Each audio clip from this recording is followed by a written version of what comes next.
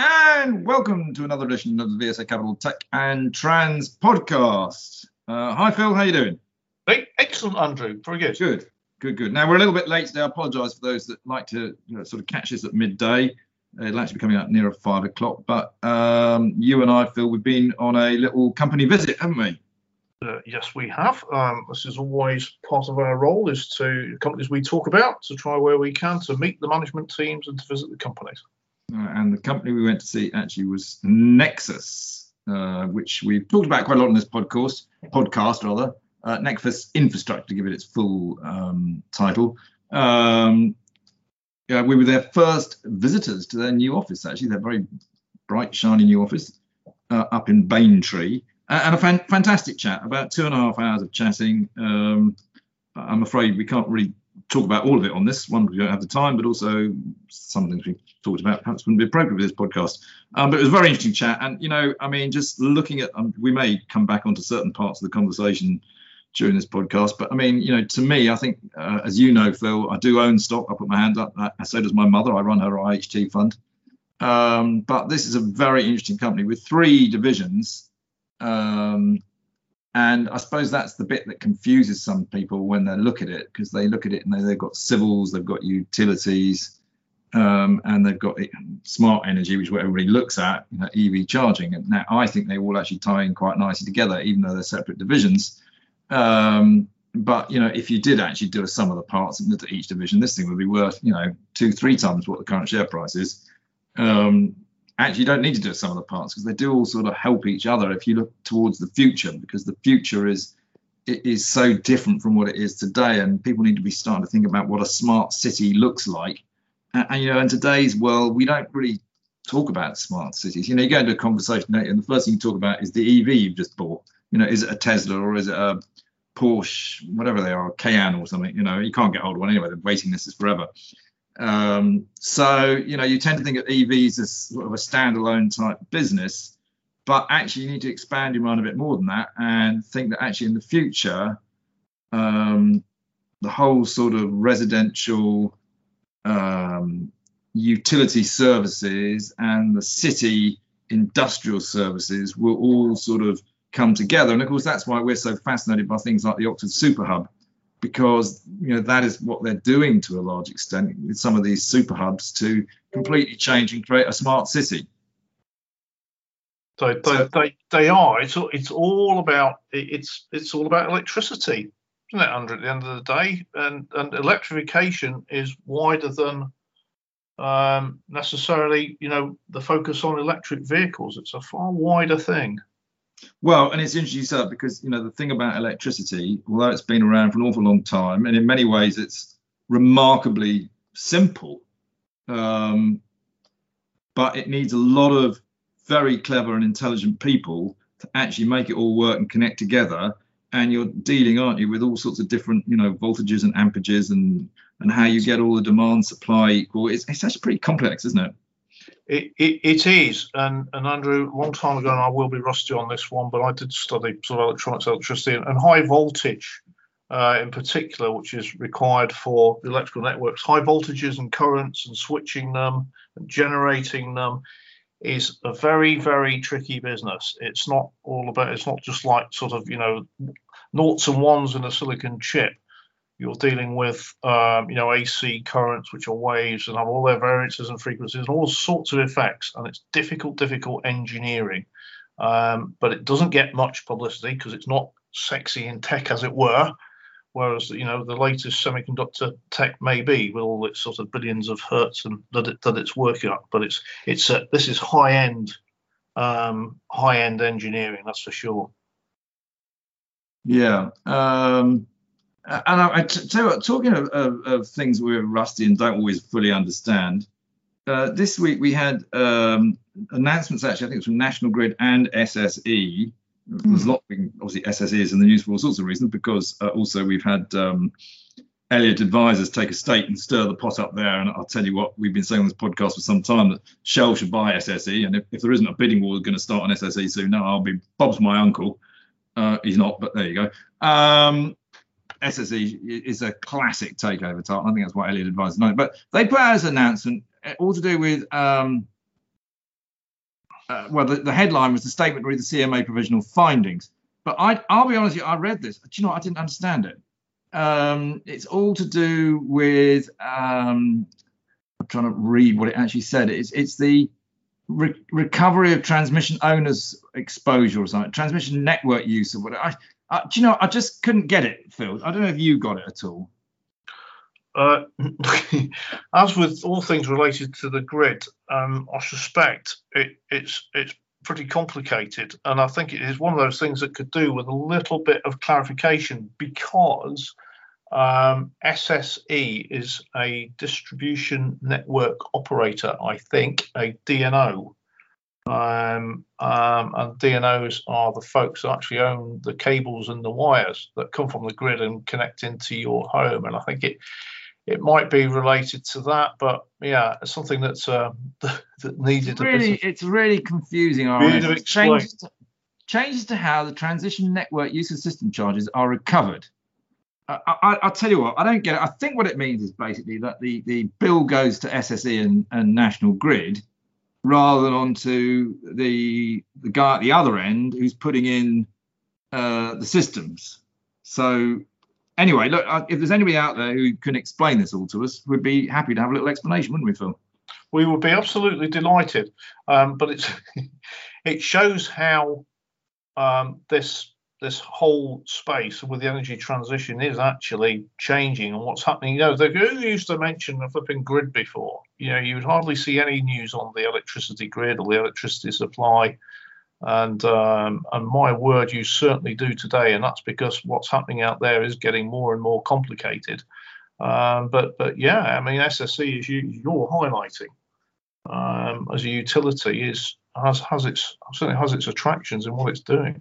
But also, this space is becoming incredibly valuable. I'm going to give you an example of an announcement, and I'm actually going to just pull this one up a little bit because it's come out today.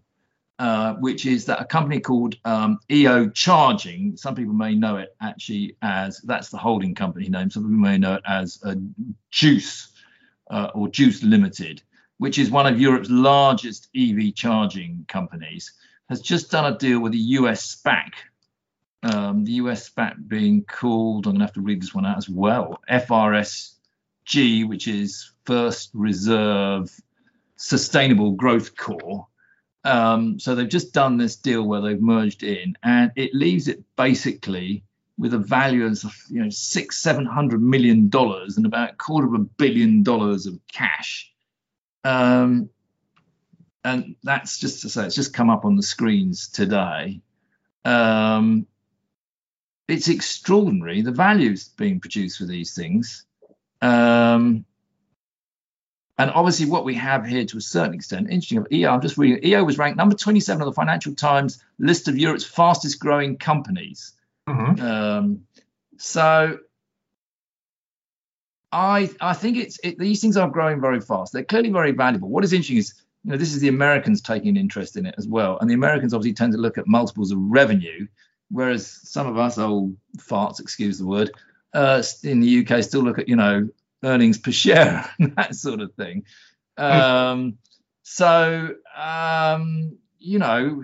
We've got to start re-looking. So when you look at, this is why I think that Nexus is so undervalued. If you look at, we don't know that, I don't know off the top of my head the exact split of revenues, etc., for all their different divisions, but their e-charging division must be, this is worth, as it puts out here, the numbers that it's producing, this sort of number. I mean, what is that worth, Phil? You can't answer it off the top of your head on this podcast, but it's bloody exciting anyway. And that is a very exciting US SPAC deal that I think people should be having a look at. And so it's just come out today. The announcement's up there. It's fantastic. I mean, what's to my mind very exciting is, the areas that Nexus are involved in and their expertise in the whole charging infrastructure space. And they're UK based, right? And EO are UK. They are. They're backed by Zoop, which of course is related to the government, isn't it? Mm-hmm. And it says in this announcement here, combination with Precision EO is the first UK-based EV charging company to list on public markets. Actually, that's not totally true, because Nexus has a UK-based EV charging business, and it's listed on a public market. Maybe it's the first to list on an American public market. Right, but it's nice to know that a company that's based in Stowmarket in Suffolk can, develop to that scale and raise that amount of capital. And the UK, companies like Nexus, the UK's got a lot of very special things in this in the transitional area, and hence you and I get very excited and talk about them. We do get very excited. Actually, I tell you what, moving on, but I'll tell you what, people should look at that. That is a really interesting situation which shows the value of Nexus. But let's move on a bit, because it's not all sunshine and whatever, because there's another company, actually this does tie into the same sort of things, another company on NASDAQ I've been looking at called Itron. It's about a $2.5 billion company, American company, and it also actually has EV charging and utility, so it's probably very similar to Nexus in many ways. $2.5 billion, that's where it's different. It's over 10 times the size. But actually, the one reason I've been looking at it is, unfortunately, they've had a bit of a profits warning, but it's because of a macro situation which will be affecting a lot of other companies actually around the world, and that is these supply chain issues, which we're seeing. Obviously, the cost of materials go up, and we're seeing supply chain blockages, particularly coming out of China. I mean, today we saw the closure of Ningbo Zhejiang port, which I think is the third largest export port in China, and this is becoming a problem across the whole transition energy sector, which obviously has a lot of component parts coming out of China. So you do also just have to make sure you don't get caught in that trap, because that can be a bit of an issue. But again, Itron is a very interesting company because it has these similarities. And I think, we know that there are companies out there like ChargePoint in the US, and all of these companies, they're on huge multiples of revenue. And yet back in the UK, we're just doing it on a PE basis. So actually, we wonder why we're seeing all these takeovers, which we are seeing at the moment, of, be it Meggitt or Ultra Electronics and, ones that have gone before like Cobham. It's because in the UK, we value these companies really rather differently to the US, and they come along and go, well, we'll buy that. I think sometimes the US looks a little closer at what's actually in there as well, in terms of the technology, the value of that technology, how they can take it, how they can exploit it and grow it in their own markets. I think there's quite an element of that sometimes. There's not realizing, the value of the jigsaw piece itself. And so if you look at some of the defense acquisitions, already those companies are, some of those companies have a lot of their sales are in the US already, the UK companies like Meggitt, but it's what they've got. Do you see what I mean? In terms of the tech, it's like Ultra Electronics, that Sonoboy technology. What is the real value in there of that tech and the further market, the wider market potential of that, or their ability, the acquirer's ability to take it and put more money in and grow it further and create new products. It's all that kind of element as well. Sometimes I think can be missed. Well, tech is very easy to move, isn't it? If you're a market leader in a small country, there's no reason why you can't be a market leader in a large country, because you can just move it. It's not like, if you're a high street retailer, you can't move that. Correct. That is absolutely correct. Anyway, let's actually, I'll tell you before we go on to some results, I couldn't help but laugh a little bit. There was a massive, in fact, I think the largest ever crypto hack, wasn't there, this week? And then the guy actually sent most of it back, saying he really wasn't interested in money. What can you say? $600 million. Well, that's from the Poly network. I saw that on the news. Saw that on the news yesterday. That was astonishing. I don't know if anyone's ever done a bank job and actually stolen £600 million out of a bank, but yeah, didn't want them. Obviously, did it for the technical challenge. It's a funny world we live in. Phil. And I'll tell you the other thing that's caught my eye this week is the I sort of see the logic of it. The Chinese were clamping down on electronic gaming, and they've now clamped down actually on sort of karaoke bars and after work drinking and that sort of thing. and are encouraging people to play more sport, which actually I'm totally with. That's what I do. But of course, it's to, as they put it, to get these people off some of these, what they call almost virtual drugs, and stay healthy. Can't knock that. And well, that could have an impact on tech as well, because it's a lot of the techie type stuff that people get hooked on. So, but maybe going to the Chinese equivalent of Peloton, fitness equipment. So the market will just move. But, ski equipment first. Actually, they've got the Winter Olympics coming up, haven't they? Right. Okay. Well, there you go. You spotted that one. Yeah.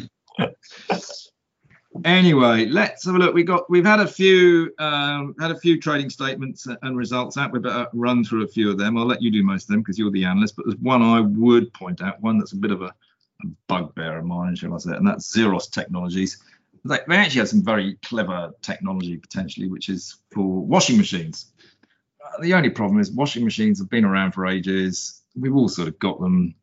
They're cheap and cheerful. And do we really need washing machines that use less water, but that are going to cost us a lot of money? Now, there's potentially interesting industrial use. The real problem this company's had is that it is overpromised horribly and underdelivered horribly over a huge period of time. It's raised massive amounts of money, and it last did a fundraise at the beginning of this year. And it said, look, with this money, we can get through to break even so long as nothing changes. The only problem is they've now come out and said, it's not going quite as well as we hoped. We have sold a washing machine to India. But by saying that implies that things have changed. So I think it's pretty certain that they will be coming back for a fundraise probably towards the end of the year. So, it's, market cap 50 million. Okay, it's the stock's come back so far. You could argue it's had various splits and things, but it was hugely high valued. It's come back about 99.999%. 45 million. Maybe there's not much downside, but it's pretty disappointing as a company. And there's been no management change throughout this period either, which I find surprising as well. But there you go. That's my view. I say it's actually got some very interesting technology. What are you seeing, Phil? Oh, well, this is one we have discussed before, and it's on a slightly larger scale. It's Spirax Sarco. Yeah, they were pretty good, weren't they? SPX. Had its interims. So there's a few. Always look at big companies because they've got a wider view of the world, and you can get a feel for what's really going on. So, commented during their results, their interims. Before we get into those, they said during the first half of 2021, global industrial production expanded by 11%. Compared to a 7% contraction in the same period of last year. So that was this is in their interims to June. So we know where we were last year. So industrial production recovering strongly in what they see in the market. What they do, Spirax Sarco specialise in steam management. You think, what on earth is that all used for? Well, because steam is used in sterilising in the majority of industrial processes.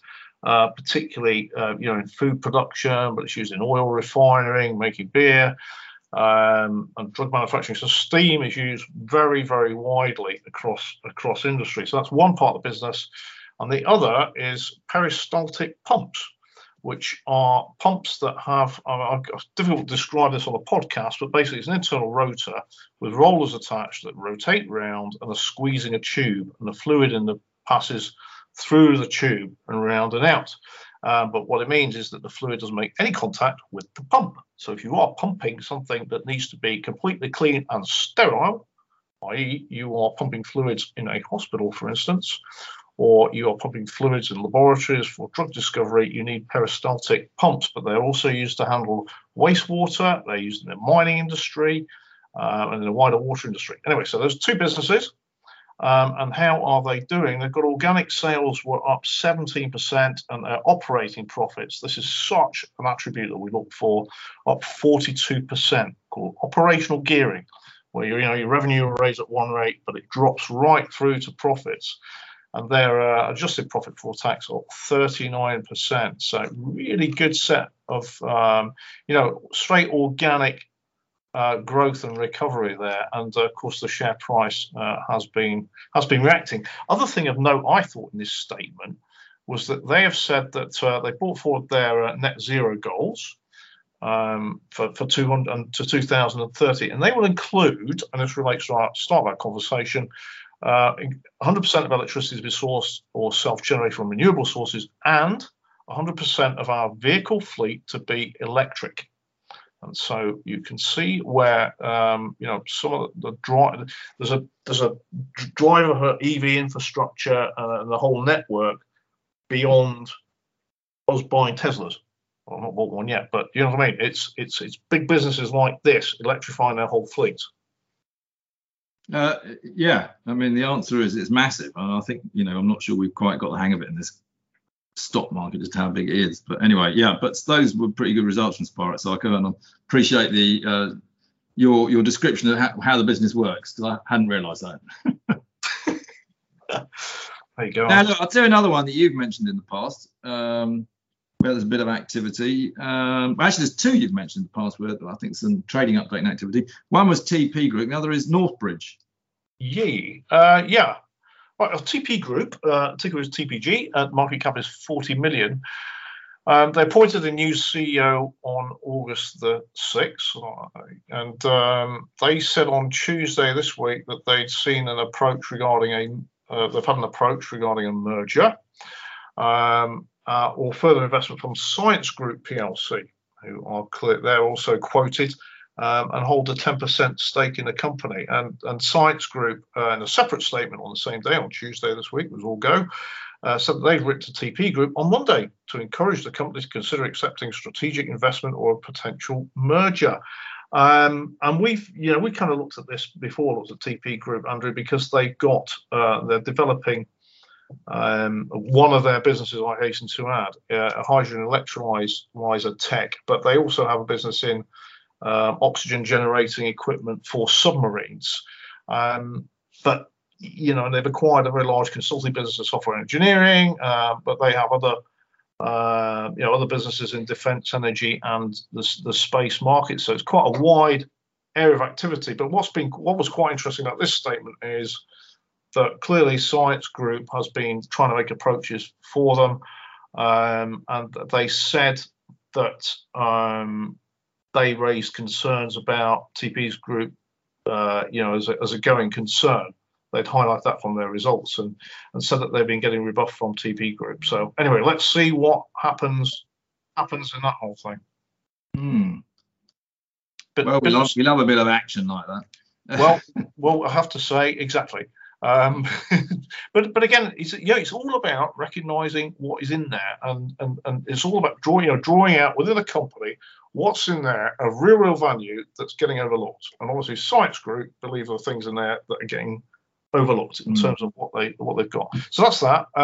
Northbridge, ticker's MBI, market cap 31 million, had a trading update. It was a pre-closed trading update for their interims to June. So Northbridge Industrial, and they're saying the revenue was up by 22% to 19.6 million.